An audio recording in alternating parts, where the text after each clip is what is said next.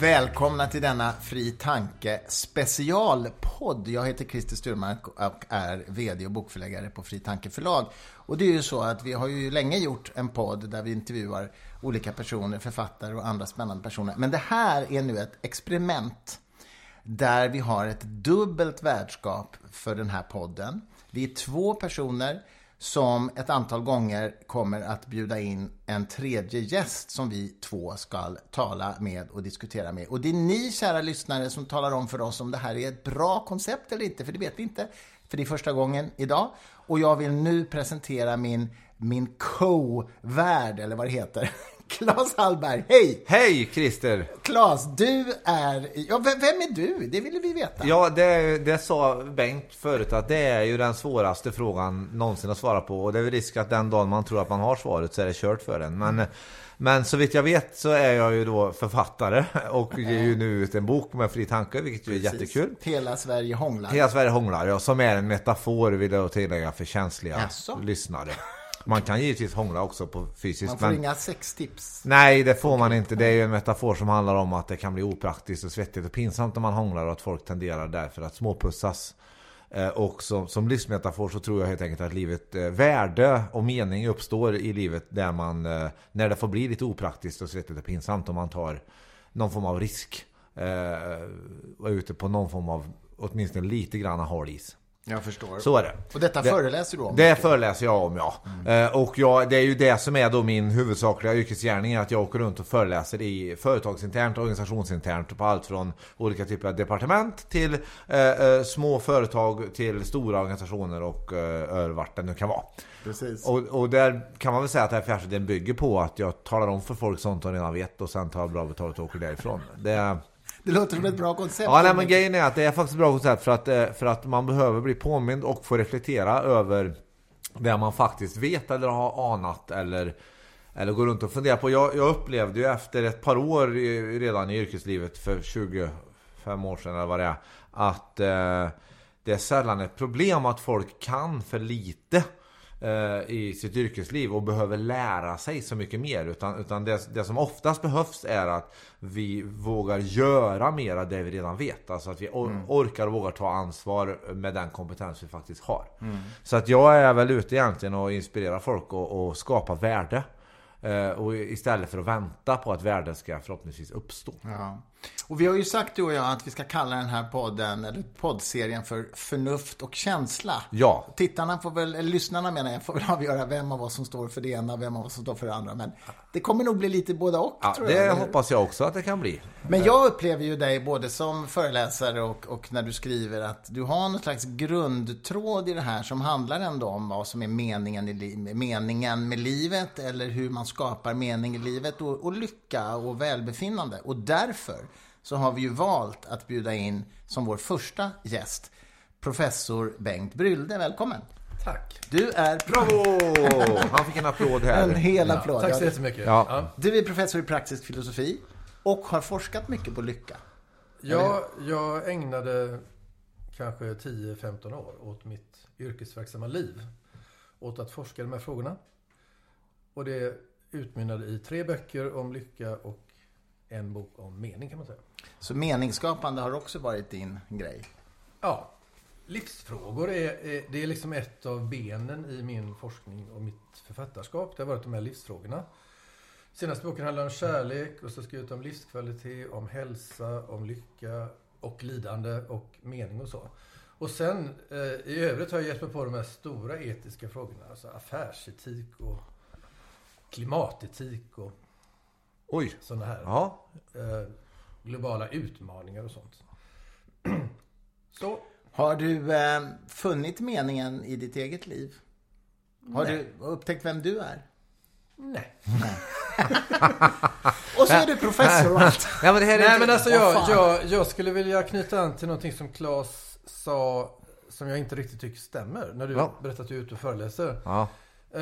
Du säger att människor vet redan och så behöver du liksom peppa dem att göra det på något sätt. Ja. Och jag tycker att det finns ju 2 steg i det här med när man ska leva sitt liv.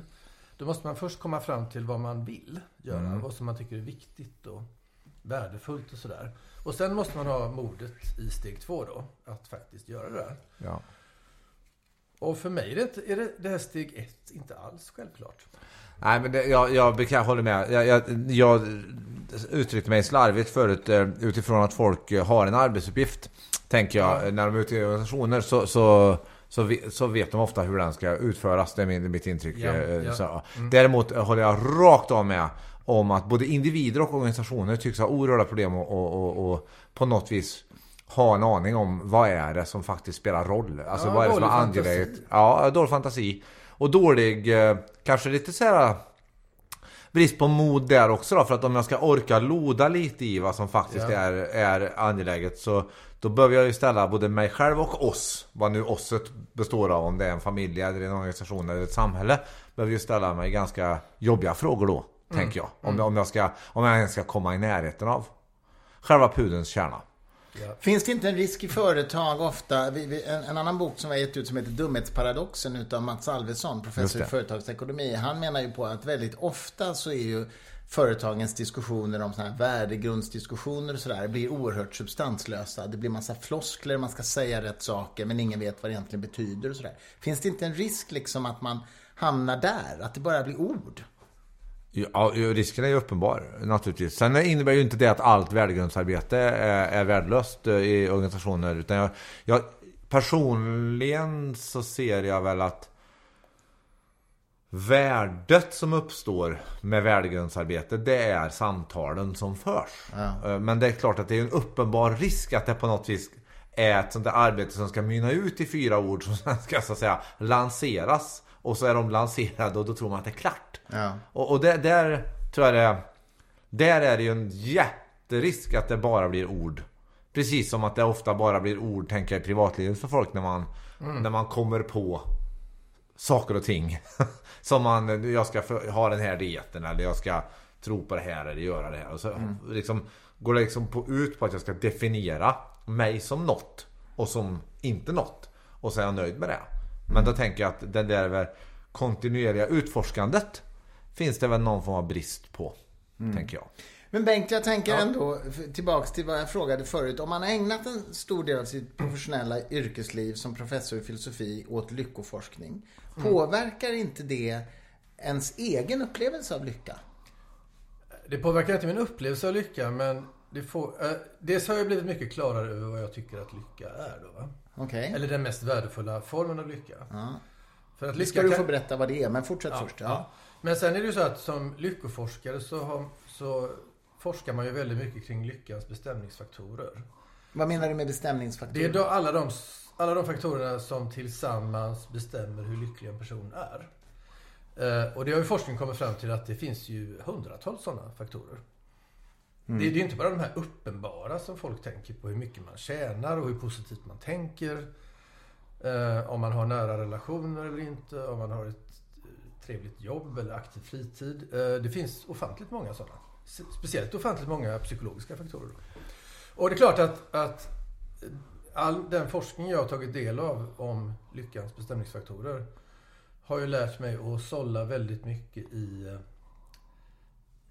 bland alla de föreställningar som cirkulerar i samtiden.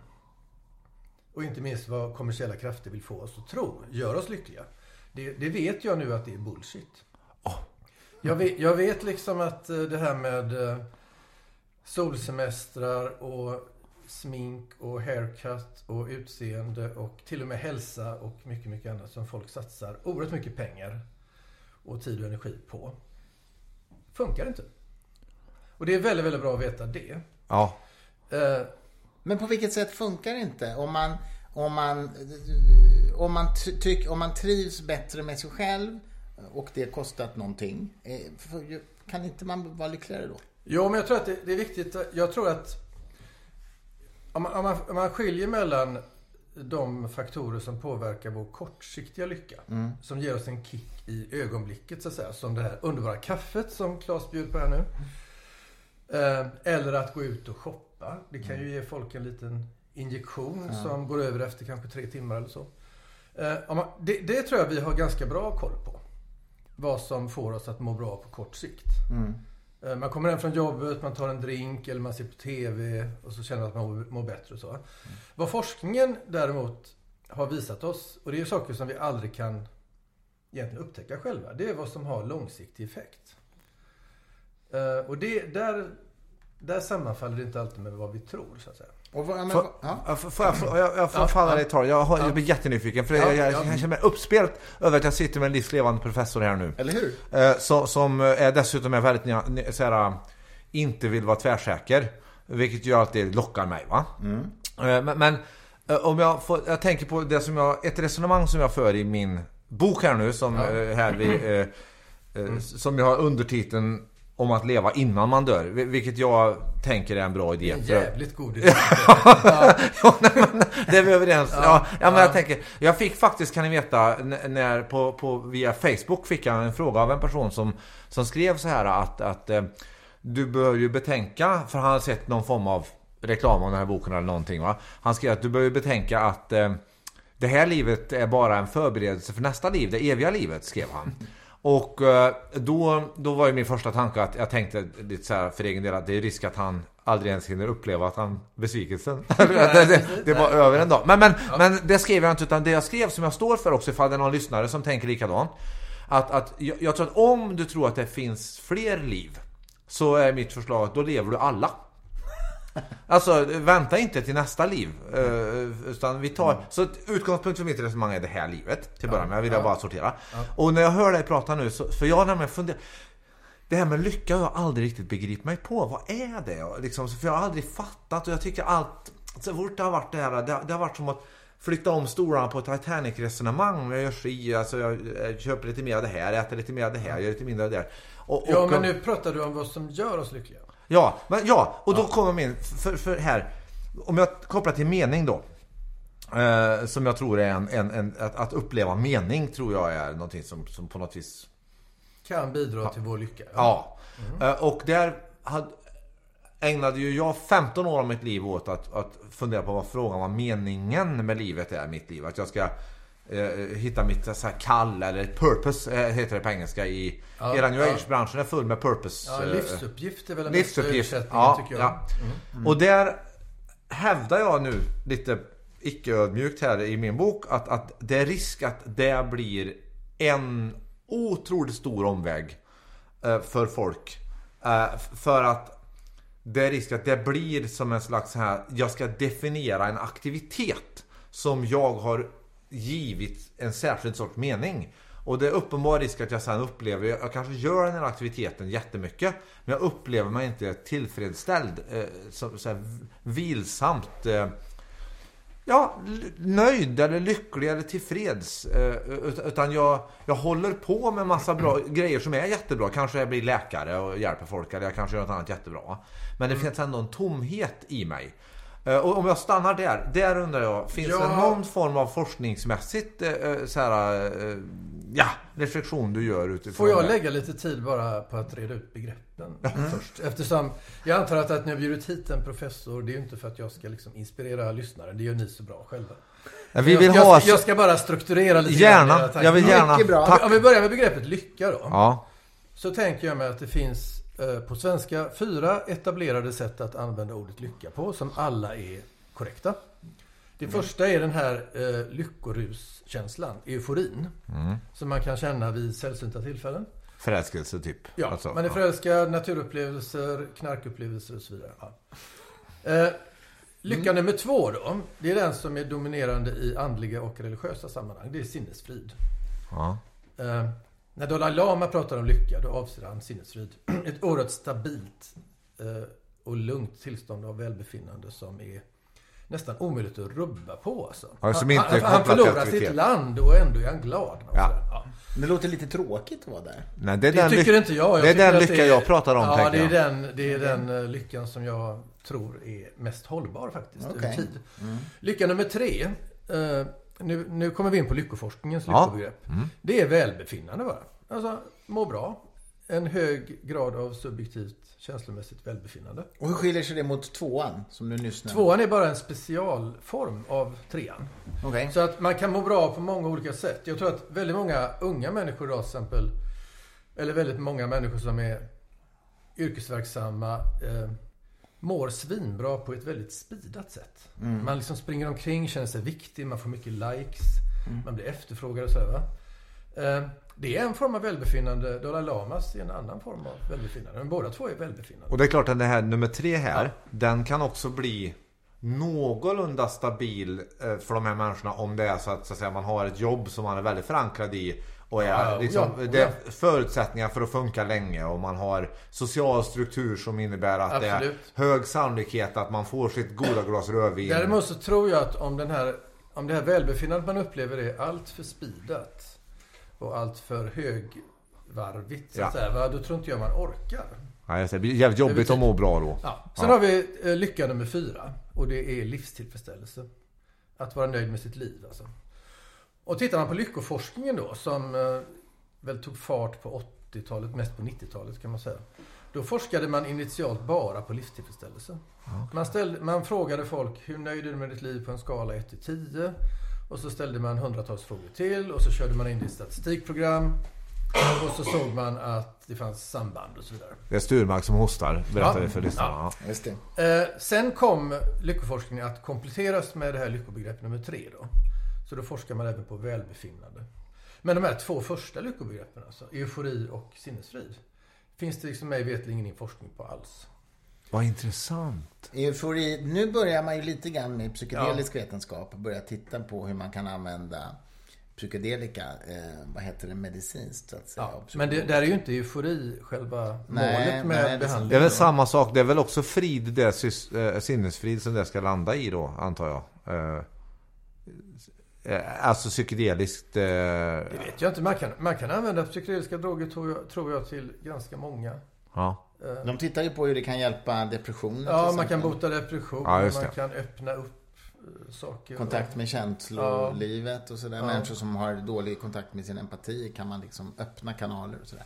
Ja. Men det är ju en rätt ny forskning. Det är ju en spännande forskning. Men jag är nygammal kan man säga. Ja, nygammal, exakt. Men Claes, jag är nyfiken på du sa att det du menar med lyckobegreppet det är nummer 2, men är det inte nummer 3? Det är ju risk att det blir rörigt. Men jag tror att det är inte den meditationslyckan som du talar om, utan en stabil lycka, långsiktig lycka i livet, va? Ja, fast jag tror att det är naturligtvis så att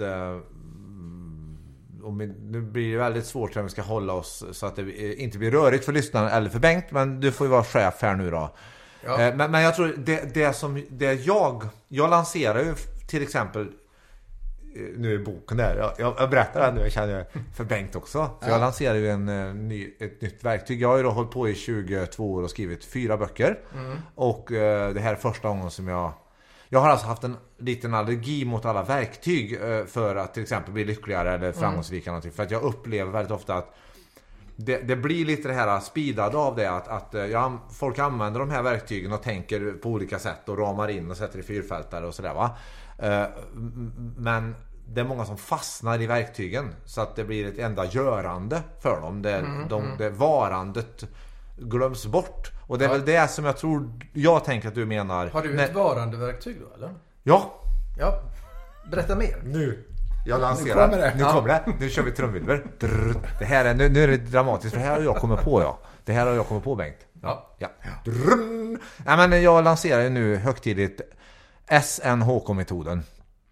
Det betyder sitt ner och håll käften-metoden. Och det är ju så, Bengt, att det är inte jag som har kommit på den. För det folk men du har gett den ett nytt namn. Ja. Nej, men det jag försöker göra är att jag försöker avdramatisera meditation. Det är en grej jag försöker göra. För att jag upplever att väldigt ofta när vanliga människor kommer i kontakt med meditationsbegreppet så finns det olika koncept kopplade till det som normalt funtade människor rimligt skyggar för. Alltså att man ska ha vissa kläder, eller det ska vara rökelse, eller man ska sitta åt vissa håll eller ha vissa mössor och sådär, va. Och jag försöker då lansera sitt vad du vill. Bara du stänger av sinnesintryck och inte rör dig. Egentligen borde den heta sitt still och håll käften-metoden. För jag tänker att det är själva att inte röra sig som är lite magin här. Men nu heter den sitt ner och håll käften-metoden. Och den kan då göras i en kontorsstol, den kan göras i en bil så länge man har stannat bilen vid en parkeringsplats. Eller den kan göras på en meditationskudde eller var som helst. Och då, om man nu ska hoppa från det konkreta till det här som du frågar om, så är nog ändå min upplevelse efter att ha praktiserat SNHK-metoden i 20 år att jag tänker, vi tar korvmetaforen för att se om lyckoforskningen, om du har någon forskning som kan, men jag tänker så här, när man sitter och mediterar och gör SNHK-metoden, så tänker jag att det kommer det tankar. Och en god vän till mig som heter Jonas gav mig den vackraste metaforen jag har fått. Han sa att det blir ju lite som att du sitter där och så i moderna livsmedelsbutiker som matas dig fram, om du tar en salamikorv från hyllan så matas fram en ny salamikorv. Och så tar man en ny salamikorv. Och då kommer det sådana tankekorvar hela tiden när man sitter och tänker. Och så är man då lite fri och plocka ner dem eller inte, eller låta dem vara. Eller, och så sa han efter en sån här 7 dagars sittning då när han suttit ner och hållit käften lite mer hardcore, så sa han att det blir påtaget att det kommer ändå färre korvar. Det kommer mycket färre korvar. Ja. Jag gör själv sådana 7 dagars. Ja, du gör det. Jag är passionerad meditatör själv. Ja, gud, du kör SNHK-metoden. Ja, under annat namn då. Ja, ett annat namn. Ja, men och då tänker jag att om jag för mig går det i olika steg här då, om jag får svara på Christers fråga samtidigt som jag blir nyfiken på att höra dina reflektioner här då, Bengt, om det här. Men jag tänker så här, det första som händer mig när jag har suttit ner och hållit käften ett tag, låt oss säga något år, det är att jag börjar förstå att mina tankar är inte jag. Och det tror jag är en sån där, på nummer 3 av lyckobegreppen där, tror jag det kan nämligen vara en fälla när det går väldigt fort. Alltså att folk mår väldigt bra, gör olika saker, så kommer det nya idéer och så agerar man på allting. Och så kanske man tror att det man gör och det man tänker är en själv. Men någonstans när man då har suttit och betraktat tankekorvarna komma, så börjar man förstå att om jag nu håller händerna ner och inte plockar tankekorvarna, så är jag fri att välja att förhålla mig till det. Man måste alltså inte agera på varje impuls. Och i förlängningen då, efter ytterligare några år, så tänker jag att jag kan då upptäcka att jag kan existera oavsett vilka korvar som kommer. Och där kopplar jag då även till aktiviteter. Alltså apropå att jag är på nummer 2, Christer. Det vill säga att även när, om vi tar, idag är en rätt så bra exempel, för jag lyckades ju dra på mig ett ryggskott igår. Så att vi sitter ju hemma i mitt kök och jag bjuder på kaffe här när vi gör den här podden, istället för att jag åker in till en studio. Precis. Tack så mycket för att ni har kommit hit. Och det är ju ett typiskt exempel då på att jag upplever inte att detta påverkar mig hur lycklig jag är överhuvudtaget. Där jag är fri i relation till mitt ryggskott. Och det är rätt så vilsamt, tycker jag. Får jag komma in lite? Ja, nu får du hålla käften länge. Nu får jag komma in.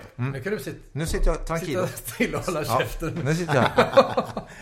Shoot. Ja, nej, men jag tänker att det är 2 saker vi säger egentligen. Det ena är om meditation och det andra är om verktyg. Ja.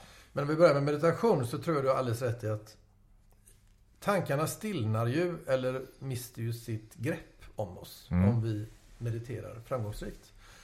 Och det vill säga, då blir vi lugnare och vi får större sinnesfrid. Så på det sättet så är ju... Sen klart att meditation kan få oss att må bättre. Vi kan bli mer nöjda med våra liv också. Man har forskat en hel del på mindfulness och lycka och kommit fram till att det påverkar alla typer av lycka positivt. Men det med verktyg alltså. Jag vet inte om... Nu har inte jag läst din eminenta bok här, men tittar man på den så får man ett intryck av att du slänger ut en massa verktyg. Jaha, ja. Men den här metoden som du beskrev nu, meditation eller sitt still och håll käften, det är ju inte ett verktyg bland andra. Nej. Det är inte det, utan det är liksom på något sätt verktyget med stort V. Om man är intresserad av en viss typ av lycka. Men jag är lite nyfiken på att höra vad du tycker om hela den här verktygsindustrin. Du är ju inspirationsföreläsare. Ja. Och jag har inte lyssnat på dig, men jag har lyssnat på andra. Och det intrycket jag får, det är att man skriver och pratar och så slänger man ut en massa verktyg till medelklassen som man ska få använda lite hur som helst. De ligger inte ens i fack, de här verktygen i verktygslådan. De bara kastas ut. Ja. Och så vet man inte vad man ska ha dem till. Men, ja. Vad är det tänkt att de här verktygen ska göra för mig? Ska de göra mig kortsiktigt lyckligare? Ska de göra mig ett långsiktigt lyckligare? Ska de få mig Ska de minska mitt obehag under den närmaste timmen? Ska de skapa mer mening i livet? Och så vidare. Va? Ja. Hur ser du på den här verktygsindustrin i allmänhet och din egen industri i synnerhet? Ja, jag mår ju dåligt om mitt eget skrås vägnar när jag hör dig. För du är bättre än de andra. Det tror jag inte vi ska sitta här i podden. Och, jag kan säga så här. Ja. Ur det perspektivet så har jag min egen infallsvinkel då. Min egen stil som då är... För att tyvärr göra det besviken här nu, men den är ju jag är ju helt verktygsbefriad. Så jag har ju hållit på... Vad bra. Okay. Nej, men jag har jag började naturligtvis på 90-talet när jag skulle upptäcka mening med livet, så då körde jag hela den här Anthony Robbins och verktygsfestivalsresan. Och jag har också gjort alla möjliga sådana här mystiska grejer. Jag har andats på alla sätt som går att andas på. Jag har kört rollfings. Jag har blivit till exempel masserat ryggmusklerna genom magen. Vilket är otroligt obehagligt. Det finns ingen anledning att göra. Jag har också gått på glödande kol och hållit på på 90-talet. Ja. Och sen så ganska snabbt så kommer jag fram till att det här blir en råttan på repet-lek. Där jag har väl varit lite nästan aggressiv under mina år mot alla verktyg. Och vägrat konsekvent att presentera något verktyg förrän då det här första gången i mitt liv nu som jag efter 4 böcker presenterar. Och då är det ju verktyg med stort V. Där jag faktiskt gör en reflektion i boken om det. Där jag konstaterar att jag ju gärna skulle vilja klara av att dela upp mänskligheten i 4 färger eller i 4 andra fält eller i 8 steg eller i 7 områden eller något. Men det blir ju väldigt snabbt alldeles för komplext i mitt eget liv för att det ska vara relevant. Så jag tar Werner Tiki Küstenmacher som exempel. Känner du till honom, Bengt? Nej. Han har sålt minst 5 miljoner böcker och tysk, otroligt populär. Känner du till honom, Christer? Nej, jag gör inte. Känner du till Werner Tiki Küstenmacher? Jag berättar om det här nu. Han har en bok som heter Simplify Your Life. Breaking news. Han har Simplify Your Life. Det är en bok, det är ett övningshäfte. Det låter som Jordan B. Peterson lite. Ja, det kan det nog vara. Han har 12 regler. Han har 12 regler. Men de är säkert... För unga män, va? Ja, nej, det är unga män som gillar de 12 reglerna, tror jag. Men det tar vi sen. Så kan man se. Ja. Werner Tiki Küstenmacher, han har då 7 olika övningar som du ska göra för att simplify your life, alltså förenkla livet. Ett exempel. Jag kommer ta ett exempel. Ja. Men jag tar det snart. För att när jag tittade på boken då, den kom ut för 15 år sedan eller något i Sverige, så noterade jag att det var inte 7 utan varje sån här område som man ska ta hand om för att förenkla livet är uppdelat i olika delövningar. Så jag räknade till 32 delövningar som är för att förenkla livet. Men sen är det så att de var häpnadsväckande ofta uppdelade i mellan 1 och 10 steg, de här olika övningarna också.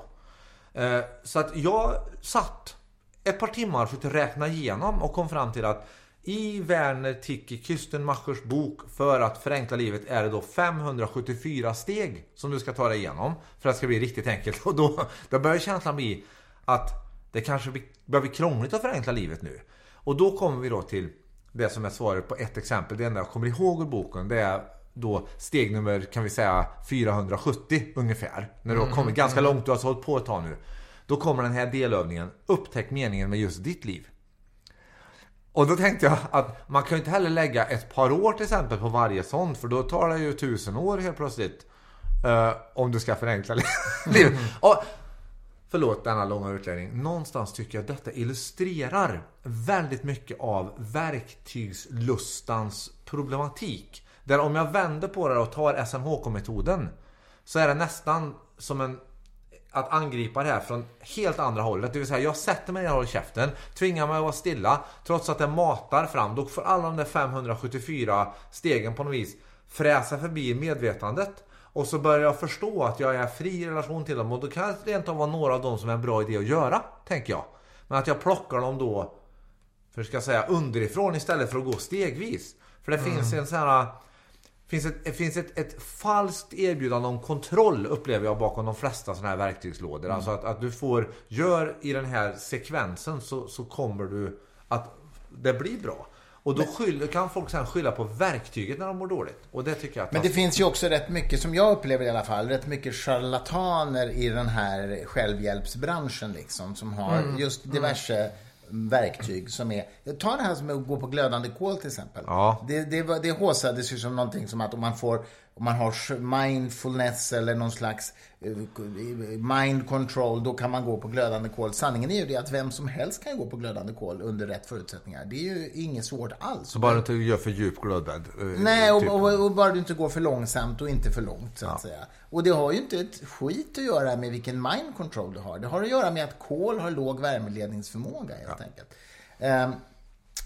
Det är till exempel så att, och jag skriver om det i min egen bok Upplysning 21 århundradet, att ett ämnes temperatur är inte det som avgör om man bränns på det eller inte, utan det är värmeledningsförmågan.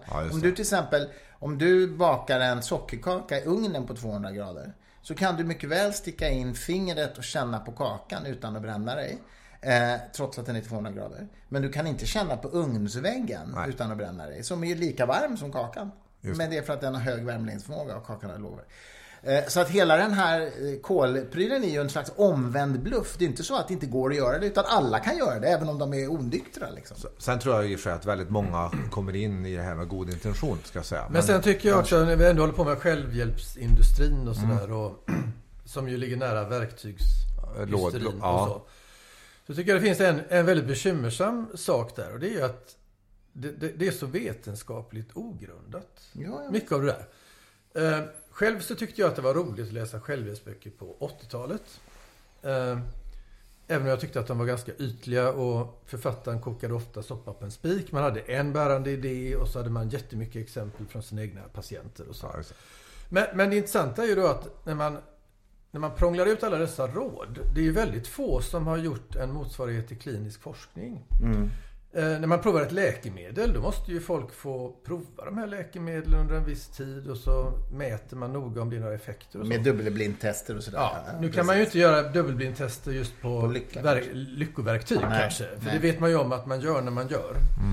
Men jag känner bara till faktiskt en enda självhjälpsbok på vetenskaplig grund. Och det är när den där lyckoforskaren Sonja Lyubomirsky faktiskt testar en massa olika strategier, låter folk göra dem under ett antal månader, mäter deras lyckonivåer och kommer fram till att de här 12 funkar. Och då är det inte 574 längre, utan då är det 12. Ja, men funkar det då, tror du, liksom, som recept? Liksom, känner du dig trygg med den strukturen ändå? Eller tycker du mer att det var i alla fall intressant? Eller var... Nej, jag tycker nog att hennes råd, alltså de råd hon ger, det är ju sådana saker som tacksamhetsövningar, sätta upp mål, fysisk träning, mindfulness, förlåtelseövningar och sådär. Det är väl väldigt bra att veta att de här sakerna har dokumenterad effekt. Istället för att man rycker en bok i självhjälpshyllan, Mia Törnblom, Självkänsla nu. Och så läser man den och så tror man att man får bättre självkänsla. Fast inga av de här övningarna, om det nu finns övningar i den boken, kanske har någon som helst dokumenterad effekt över tid. Folk får och det är samma sak med inspirationsföreläsare. Det skulle vara väldigt kul om någon gjorde en studie 2 veckor senare, 4 veckor senare. Vad har du med den nu? Jag tror att om du frågar mig man går därifrån på små moln och tycker liksom att shit, nu har jag grejen. Ja, men och det är väl det jag tror, om jag ser på mig själv så är det nog så att jag har nog egentligen kanske identitet konstnär mer än så föreläsare, så tillvida att jag tänker att jag och publiken, vi skapar någon form av konst. Som då i bästa fall lämnar ett känslomässigt avtryck på något sätt hos ett antal av individerna, som sen är som en droppe i bägaren då för dem på något vis, alltså i livsbägaren. Om det är då är, i vissa fall är det droppen som får bägaren över. Folk hör av sig jätteglada och berättar att de har skilt sig till exempel, eller något, va? Har du inte räddat och äktenskap någon gång?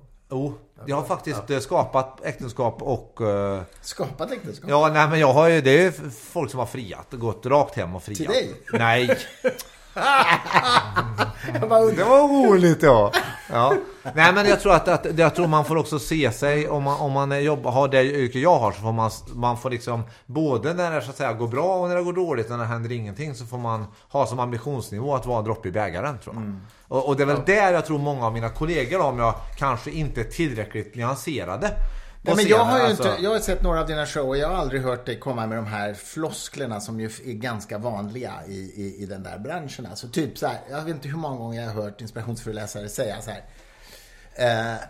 Kolla på humlan, den borde inte kunna flyga enligt flygaerodynamisk vetenskap, men den vet inte om det så den flyger ändå. Tjohejsan. Och det är så jävla korkat att säga det. Ja, nej, men det är klart. Men vet du vad, det är korkat av två skäl. För det första är det ju inte sant att inte vetenskapen, eller att den inte borde kunna flyga rent vetenskapligt. Och så möjligen är sant, det vet jag inte. Det är precis när man började utveckla aerodynamiken så kanske man inte förstod exakt hur det gick till, för att humlan är onekligen stor och tung, va? Men idag kan man ju naturligtvis fullständigt förstå hur det kommer sig att humlan kan flyga. Så det är det ena felet. Det andra felet är att det är fullständigt skitsamma om humlan vet om det eller inte. För att skulle den inte kunna flyga så kan den inte flyga. Nej, oavsett vad den så är det naturligtvis. Men varför säger man sådana dumheter? Ja, men jag tror att det vet inte jag. Jag har i sig säkert sagt dumheter också. Sådana här liksom lättplockade grejer och så. Men du som har mött många publiker. Är det som människor behöver göra, eller är det som människor behöver höra? Att du vet inte vad som är möjligt, men det här och det här och det här och det här är också möjligt. Alltså är det människor behöver höra? Eller behöver människor bli lite mer medvetna om sina begränsningar snarare än sina möjligheter? För det är väl ofta möjlighetsbudskap som säger, va? Det tror jag nog att det är. Sen har jag... du är en humla som...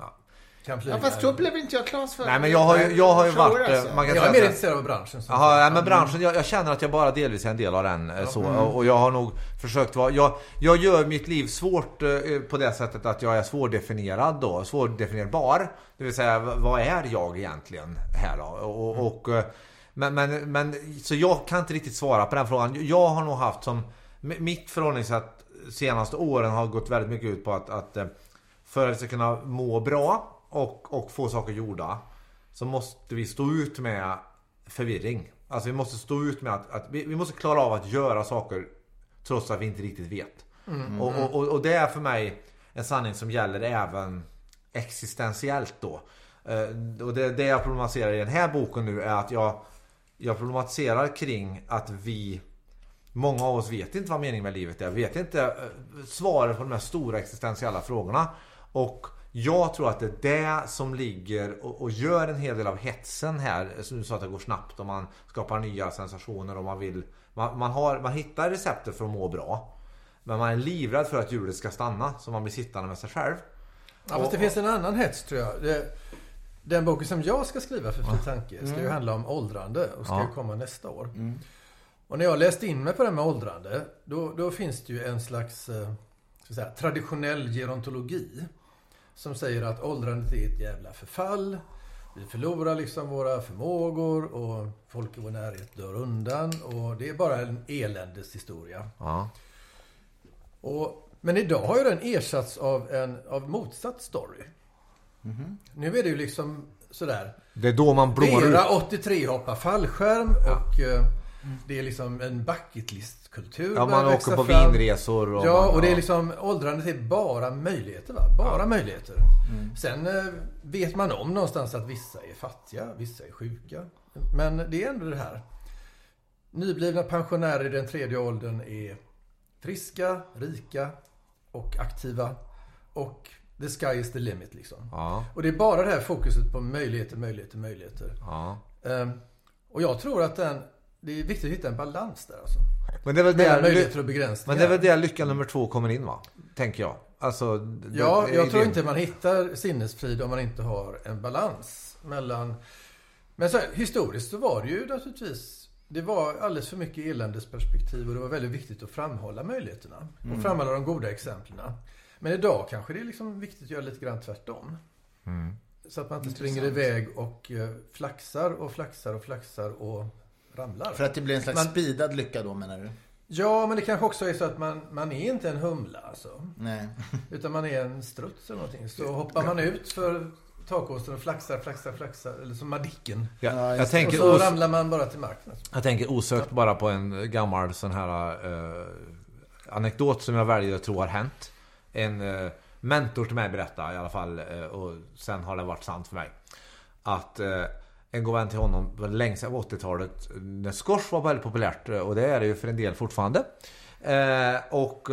Han, den här mannen då var väl i 70-årsåldern och hade fått till drygt 70, så jag har fått en ömmande hälsena problem, där återkommande problem, och han gick till läkaren och han ville ha kanske kortisonspruta i hälsenan, någonting så här liksom. Och då till slut då, efter att det här har pågått något år, så sa helt enkelt läkaren: vet du vad, du ska få ett råd av mig.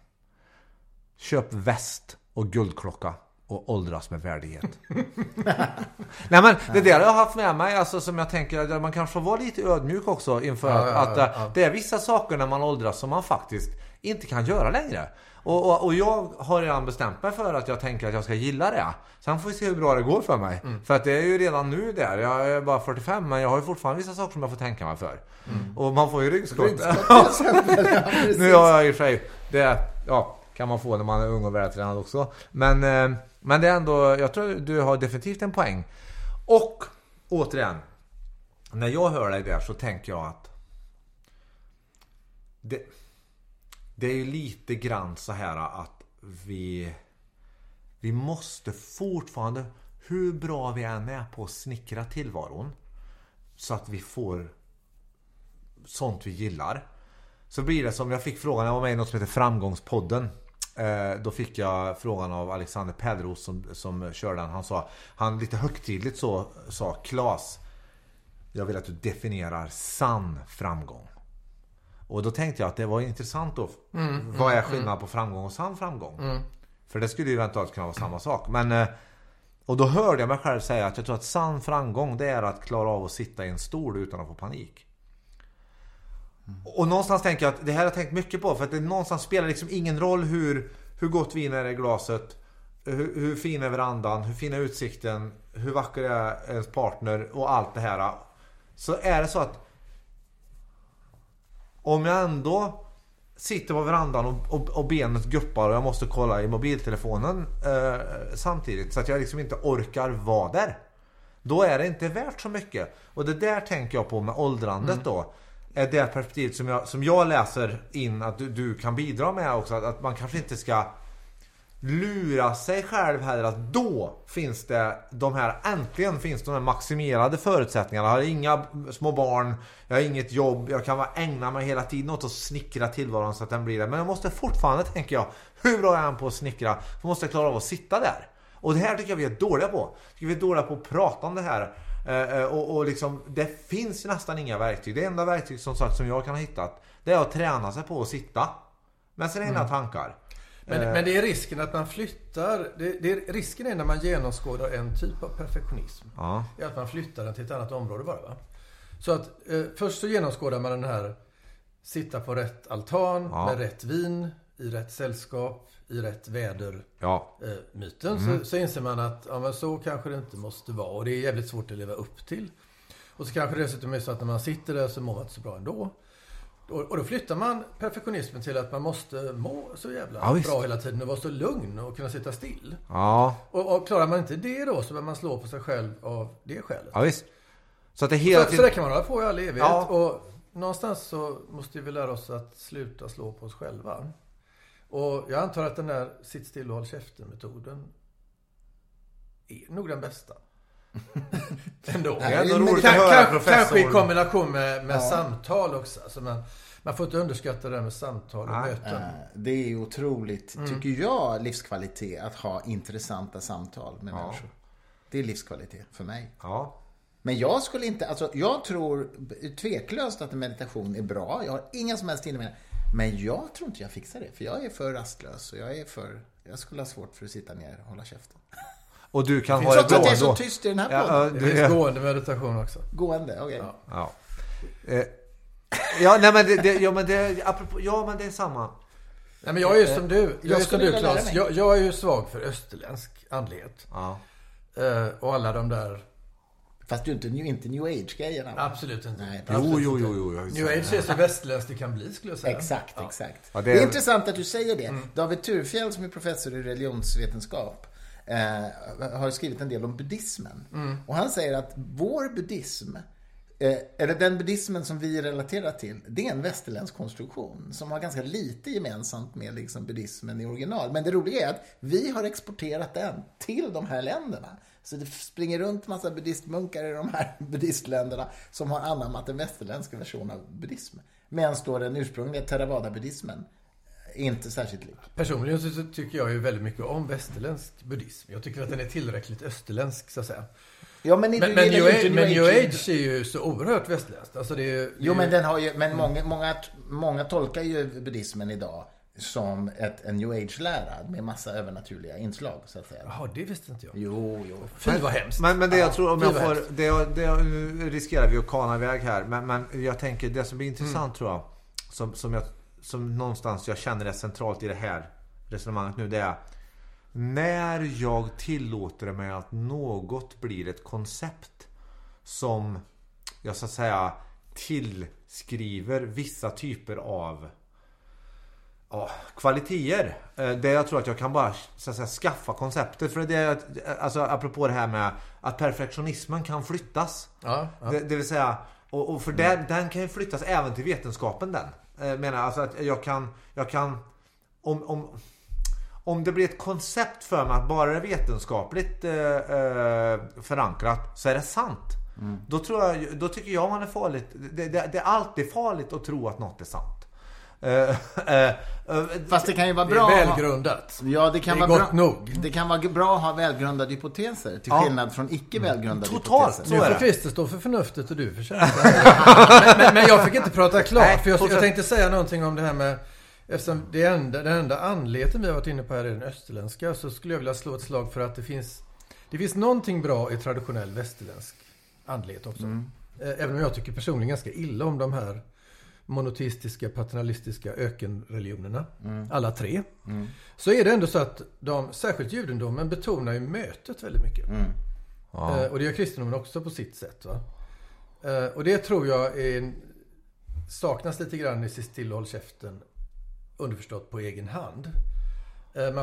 Man bör lägga till någonting med någon form av interaktion med andra. Mindful möten.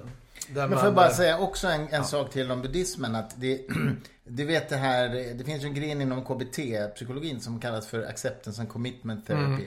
Den är ju väldigt influerad utav traditionell buddhism, så att i den meningen bejakar jag det helt och hållet också. Så jag tror, men intressant, för möten tror jag är otroligt viktigt, i alla fall för mig är det en jätteviktig del av livskvaliteten, måste jag säga.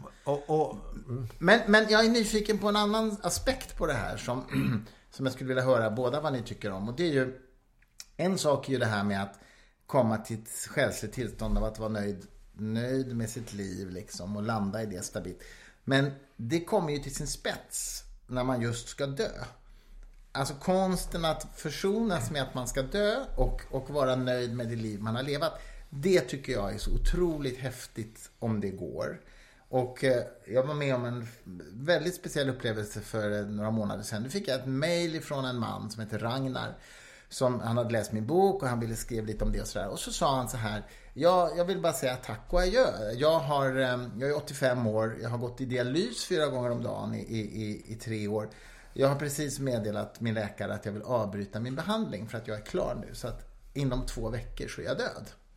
Och jag mejlade tillbaka och frågade om jag fick ringa, och sen så pratade jag i telefon, och sen åkte jag och fikade med honom på palliativa avdelningen på sjukhuset där han låg. Och det som var så häftigt med honom var, han var inte religiös, han hade absolut ingen idé om att han skulle leva vidare. Men han var fullständigt tillfreds med det liv han hade levat. Och helt färdig, han var helt försonad med att dö. Och det tyckte jag var så häftigt, för jag var själv rädd för att dö. Jag tycker det vore jävligt trist att dö. Men han kände inte så. Och det inspirerade mig. Att man kan känna så när man är gammal och redo. Eller när man så att säga kommer att dö. Att man kan känna försoning med det. Och det är väl kanske också en komponent i det här. Att vara nöjd och förlikas med sin... Eller? Vad säger du, Bengt? Du tänker på i buddhismen och sådär? Ja, jag tänker egentligen eller livskvalitet. I lycka typ 2 och 3 då möjligen. Att även om man inte ska dö snart, att man kan vara nöjd med det man har... Ja, men alltså förnöjsamhet är ju en väldigt central faktor. Men jag tänker också på det här med acceptans. Det lät ju som att det bästa sättet att beskriva vad Ragnar upplevde, det var ju att han helt och fullt accepterade. Och är det någonting som man övar på i sån här sitt still och håll käften-metoden, så är det liksom acceptans. Alltså, och många människor missförstår ju det här med acceptans. Man tror ju att acceptans handlar om att jag måste acceptera min livssituation eller jag måste acceptera mitt liv. Men det jag tänker på som min livssituation, det är ju egentligen bara en abstraktion. Det är ju en massa tankar bara. Och det jag tänker på som min livsberättelse är ju ännu mer en abstraktion. För det är den här livssituationen utdragen över tid. Men det som finns här och nu, det är ju det som är själva livet, det som finns här och nu. Och att det är det man ska lära sig acceptera. Och ta vara på. Och om det då kommer upp tankar som att man sitter där fridfullt och lyssnar på fågelkvitter och det kliar lite i kroppen och man är helt fullt närvarande, så kommer en tanke att det fattas några viktiga saker på din checklista. Då kan ju den tanken sabba hela nuet. Så det tycker jag är också någonting som vi måste öva på, det här att inte släppa in de här abstraktionerna och ge dem. Men hur gör man det då? För det där har jag problem med. Jag kan vakna 3:00 på natten och komma på massa grejer som jag i och för sig tycker är roligt att tänka på, men inte just då. Nej, men det är väldigt svårt, men tricket är ju någonstans, tricket är all mindfulness och meditation och medveten närvaro och sånt där. Det är ju att lära sig se de där tankarna som tankar. Eller som du kallar det för korvar. Ja, korvar. Ja. Men normalt sett så är ju vi människor antagligen evolutionistiskt så riggade att vi hela tiden förlorar oss i tanken. När man blir fast i en tanke, överväldigad av en tanke, jag måste göra det och det och det, då ser man inte längre att det är en tanke. Utan då är den är så verklig. Tankens innehåll är så jävla verkligt för en, så att man liksom får hög puls och börjar svettas.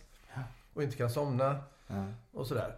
Så det är ju därför som många av de här teknikerna går ut på att se tanken bara som en tanke direkt när den uppstår. Och släpp iväg den. Det är skitsvårt. Särskilt 3 på natten när man vet att klockan ringer klockan 6:30 och man ska göra någonting. Men jag antar att du börjar öva på dagtid. Sen kan du... Ja. Du har kört i 20 år. Ja, nu kan jag göra... kan du köra 3 på natten också. Men Claes, hur ofta mediterar du? Och hur länge? Ja, man kan väl säga att jag gör väl det som jag har gjort, som jag skriver i boken också. Det är ju 20 minuter om dagen då. Men sen de senaste åren nu så kan det nog bli någon timme om dagen. Så pass? Ja. Och var sitter du då? På en stol eller ligger du i sängen? Eller? Ja, nu är det så att all forskning visar ju att de flesta har oerhört mycket lättare att klara av det här om de sitter upp. Jag ligger ofta ner.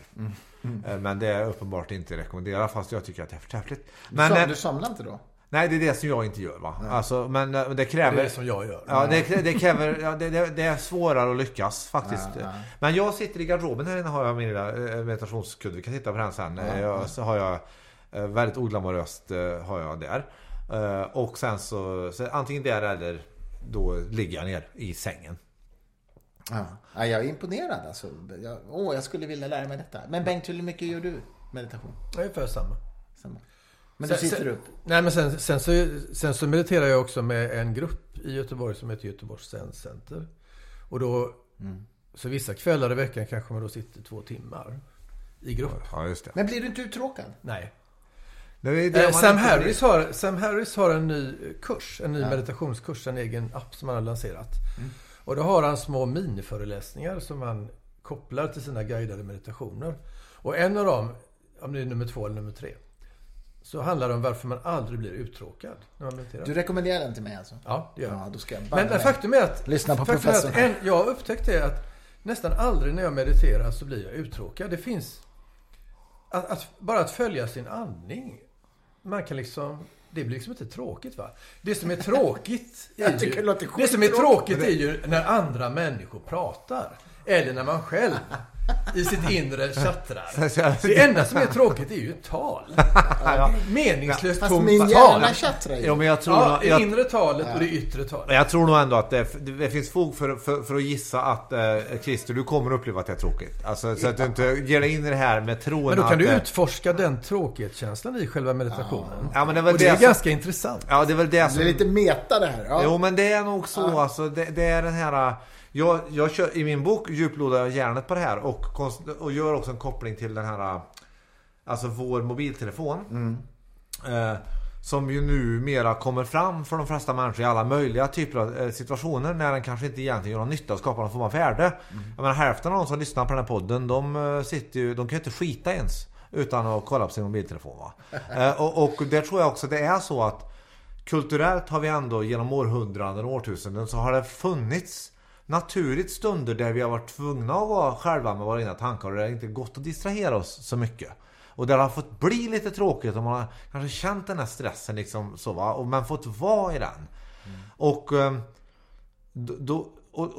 i och med att vi nu tar bort jag menar, vi sitter inte på bussen med våra egna tankar. Vi sitter inte en del tar på sig hörlurar när de går ut genom dörren och har hörlurar när de kommer till jobbet och tar av hörlurarna. Alltså jag moraliserar inte och säger att det är att man är dömd till helvetet om man håller på så. Och jag tror att vi är i en liksom samhällsfas nu där vi faktiskt behöver liksom boka in det då. Det är som allt annat, vi bokar fan in allting. Kalendern är ju fullständigt galen för de flesta människor. Och om kalendern är så galen så att all form av naturligt stillasittande med sig själv försvinner, då tror jag det är väldigt vanligt att folk vaknar 3 på natten och börjar tänka.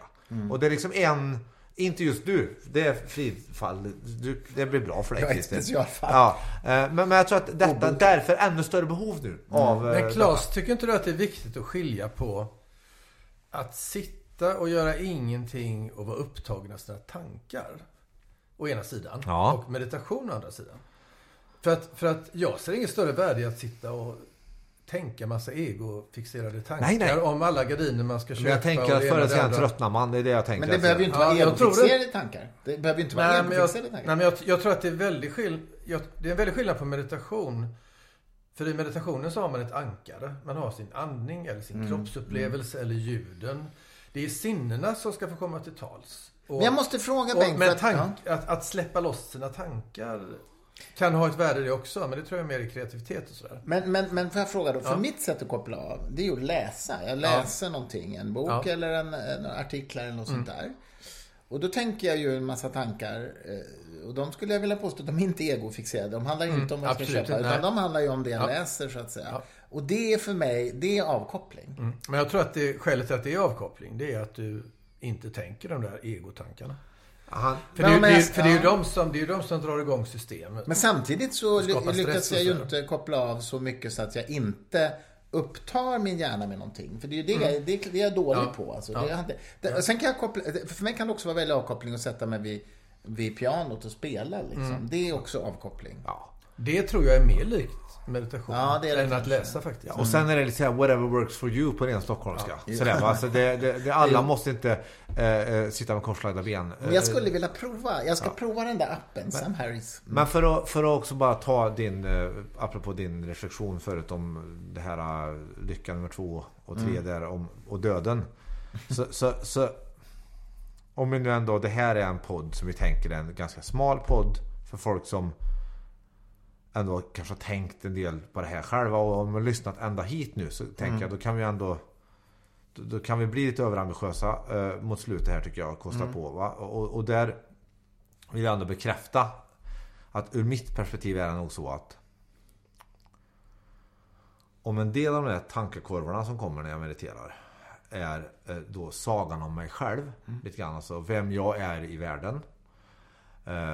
Och om jag då börjar förstå att jag inte är sagan om mig själv bara, utan jag kan också liksom, jag kan existera i relation till sagan om mig själv, då är det nog ändå så att det är min vardagssanning att när då sagan om mig själv ska gå in sluta existera, så blir det mindre dramatiskt. Och det innebär inte att jag fortsätter existera som en bäver i ett nästa liv eller något, utan det innebär bara att jag förstår att även i det här ögonblicket när vi sitter här nu, så är det så att sagan om mig själv är trots allt bara en saga. Och det är jävligt befriande, vet du. Och det går inte att intellektualisera fram, men det är ändå jävligt vilsam plats att vara på. Där jag inte behöver heller hävda sagan på samma sätt, tänker jag. Men vilket gör att en del kommer uppfatta det som en mindre spännande person. Ja. Men det är väl helt okej. Det får det väl vara. Ja, men det är klokt. Jag förstår. Och då uppstår, jag skrev ett citat, jag skulle vilja kolla professorn här nu. Jag bara skrev här, om du här, apropå lycka. Då skrev jag, the only reason to be happy is for no reason, skrev jag. Och då tänker jag att det tycker jag är jävla nice. Ja, vi behöver inte skäl. Vi behöver inte skäl. Utan skälen, apropå det här med vinglasen och verandan och allt vad det var. Vi behöver liksom inte ens ha... Vi kan uppleva lycka och mening i princip ur intet, och så projicerar vi den genom våra handlingar bara. Och då blir det här inte så jävla viktigt om man är hjärnkirurg eller om man är förläggare eller om man sitter i kassan på ICA. Och är det inte också så att det som vi inledde med, det här med meningen med livet, när man inser att det inte finns någon yttre mening utan att det faktiskt är någonting vi skapar själva, och kan göra det på väldigt individuella tillskriver sätt. Olika handlingar den meningen istället för att jaga en fixerad sagoberättad konceptualiserad bild av vad det är. Och det är väl där jag kan uppleva, på ni pratade kort om religion förut, där kan jag väl uppleva att i princip alla religioner så är huvudproblemet är att där blir man för fast i verktygen, så man tror att verktygen är så att säga själva livet. Alltså att man ska ha vissa hattar på sig. Men en liten kommentar till det där du sa nu, Christer, om mening. Alltså det är ju lite populärt när man pratar om livets mening att man liksom delar in meningen i någon slags objektiva uppfattningar om det här, att det finns ett syfte med livet. Ja, ett purpose. Ja, ett slags som till exempel Gud har gett oss eller så vidare. Eller något nyandligt. Eller så tänker man så att... Eller stjärnorna i astrologi. Ja, och så tänker man så att... Och den idén håller ju inte för närmare intellektuell granskning. Nej. Och det är lätt att man hoppar över till motsatsen. Att men mening skapar man själv alltså. Men jag skulle nog vilja slå ett slag för att det finns någon mellanväg där. För att det finns så... Alltså den här känslan av att meningen är något man upptäcker. Ja, något man upplever. Och upptäcker. Ja. Alltså, jag tror att det finns ett inslag av upptäckande i detta.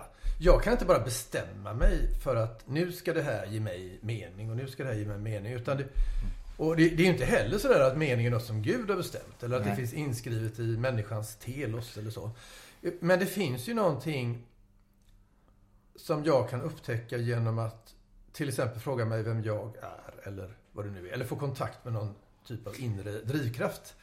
Och då känns det som en upptäckt. Det känns inte som att det är någonting jag hittar på. Det här är väldigt spännande, för det är ju en slags platonistisk förhållningssätt till mening. Nej, det är inte det. För jag gör en analogi, jag är ju matematiknörd som du vet. Jag säger att det är inte en upptäckt, men det känns som en upptäckt. Ja, men jag förstår. Men jag gör ändå en analogi till matematiken, där man ju, matematiker är ju antingen platonister eller inte, så att säga. Det vill säga, antingen tror man att ett matematiskt teorem är någonting man upptäcker eller någonting man uppfinner.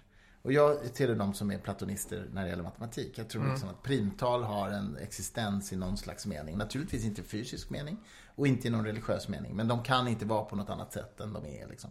Och i den meningen så tror jag att vi upptäcker matematiska teorem snarare än uppfinner dem. Och det du säger är ju då, åtminstone, okej, du säger inte att det finns en objektiv mening som vi upptäcker. Men det känns som att du upptäcker det i alla fall. Ja, det finns ett inslag av upptäckande i detta. Ja. Och det kanske är så att... Personligen så tror jag att livets mening i hög grad handlar om att hitta sin egen autentiska vilja. Alltså inte bara vad vill jag, utan hitta sin autentiska vilja. Så det som djupast sett är viktigt för mig. Och det där är inte bara att sätta sig i 5 minuter och komma på det alltså. Men då utan det finns liksom ett moment av upptäckande i det där. Och om man kopplar tid till den frågan. Ja. Alltså, då föreställer jag mig att du menar att då kan det vara olika ögonblick kan ge olika uttryck då. Det vill säga, det är inte så att jag upptäcker min autentiska vilja och så är den så i 10 år. Jo, men det är möjligt att det kan vara en ganska seg historia och varaktig historia, kan jag tänka mig. Men är den inte men jag tänker på sådana här livsberättelser jag hör. Jag minns till exempel din livsberättelse, Christer, som du berättade för mig. Okay. Första gången vi sågs. Det kommer jag inte ihåg. Du berättade ju att du var inne... Är den offentlig? Den är offentlig.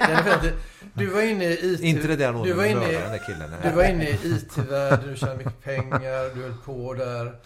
Och sen upptäckte du det där med humanisterna och du ville liksom göra något helt annat. Ja, just det. Och det där var ju ändå, det skulle jag säga, det lät för mig som att det var den typen av upptäckt. Ja, jag förstår. Du hade inte lust att göra det där längre, vad fan ska jag göra nu? Och så kom det en sån här grej, detta är min grej. Och det kan ju vara under ganska, förlagen. Det kan ju vara under ganska lång tid. Det var inte sagt att det kommer att vara så tills du fyller 87. Nej, men det är inte något som är fixerat heller. Som nej, kan men inte heller något som varierar från timme till timme. Nej, jag fattar. Nej. Nej, men fast det kanske hur det kanaliseras kan variera lite, tänker jag ändå. Nej, för det finns ett intressant begrepp i den här livsmeningsdiskussionen som är livsuppgift. Och det där med livsuppgift, det kan man ju antingen tolka som att Gud har ett kall åt oss alla och så vidare, va? Men det kan också vara så att man har sin egen så här subjektiva livsuppgift. De här människorna som ofta förstås som exempel på meningsfulla liv, alltså Moder Teresa och Gandhi och alla de här, Nelson Mandela och så. De hade ju verkligen livsuppgift. Och de upplevde nog det som ett kall. Även om det inte var det i någon slags objektiv mening. Alltså. Nej. Jag har hittat min grej. Ja. Och den som kan hitta en sån grej med stort G ska ju vara tacksam över det. Jag tror. Sen tror jag att om jag tittar på mig själv som ju då har upptäckt det. Jag har ingen sån. Nej, jag har nog upptäckt det. Fast jag definierar det inte så. Utan jag bara konstaterar att jag håller på. Ja. Alltså... Men vi pratar ju ändå 22 år nu. Som det är 2 500 gånger scenframträdanden. Och det är hela tiden, så att säga, epicentrum i min verksamhet är att stå på scen på något sätt, va? Så att många kommer till mig och säger grattis att du har hittat det. Och jag har liksom aldrig, för mig är det en jätteviktig distinktion att om det här blir en intellektuell fantasi, alltså om det är någonting, om jag med mitt intellekt skapar någon form av koncept för att det här är min livsuppgift, så är det risk för att jag går bort mig i det, tror jag. Så min giss, utan att veta, men jag tror att Moder Teresa och Gandhi och de här som du nämner, de var ju tvivelsutan besjälade av en idé som de levde. Fast jag är inte säker på att de själva alltid såg på det som att de hade ett kall, utan de höll på med sånt som var angeläget. Jag hörde en kul grej som jag inte hunnit processa än igår när jag lyssnade på en annan podd. Och då sa de i podden, så slår de upp följande 4 grejer då. Alltså, tanken var ju för den här då, att hittar du någonting där de här 4 grejerna sammanfaller, då har du liksom dragit högsta vinsten ungefär. Och det är vad man älskar att göra, vad världen behöver, vad man är bra på och vad man kan tjäna pengar på. Ja. Om man kan få de 4 och sammanfalla, då kommer det antagligen kännas som ett kall. Alltså. 3 av dem uppfylls av min verksamhet idag. Ja, det är ju jävligt bra. Om 3 sammanfaller är det fantastiskt. Som vd och förläggare på förlag. Alltså, det är ju, jag älskar att göra det. Jag tror världen behöver det, för vi ger ut böcker som vi tror är viktiga. Absolut. Och vad var det tredje? Räcker det att man själv är du bra på det? Ja, jag tror att jag är ganska bra på det. Kan du tjäna pengar på det? Inte jättemycket. Du kan försörja dig på det? Jag kan försörja mig på det, men jag menar, om jag var kvar i IT-branschen skulle jag tjäna mer pengar. Tveklöst. Men det är faktiskt inte det viktiga. Men räcker det att Christer tror att det är världen över det? Det är ju en viktig fråga där. Eller måste världen verkligen behöva det? För att han ska få en stark känsla av mening och så vidare, så räcker det att man tror de här 4. Sen kan man ju teoretiskt sätta fel.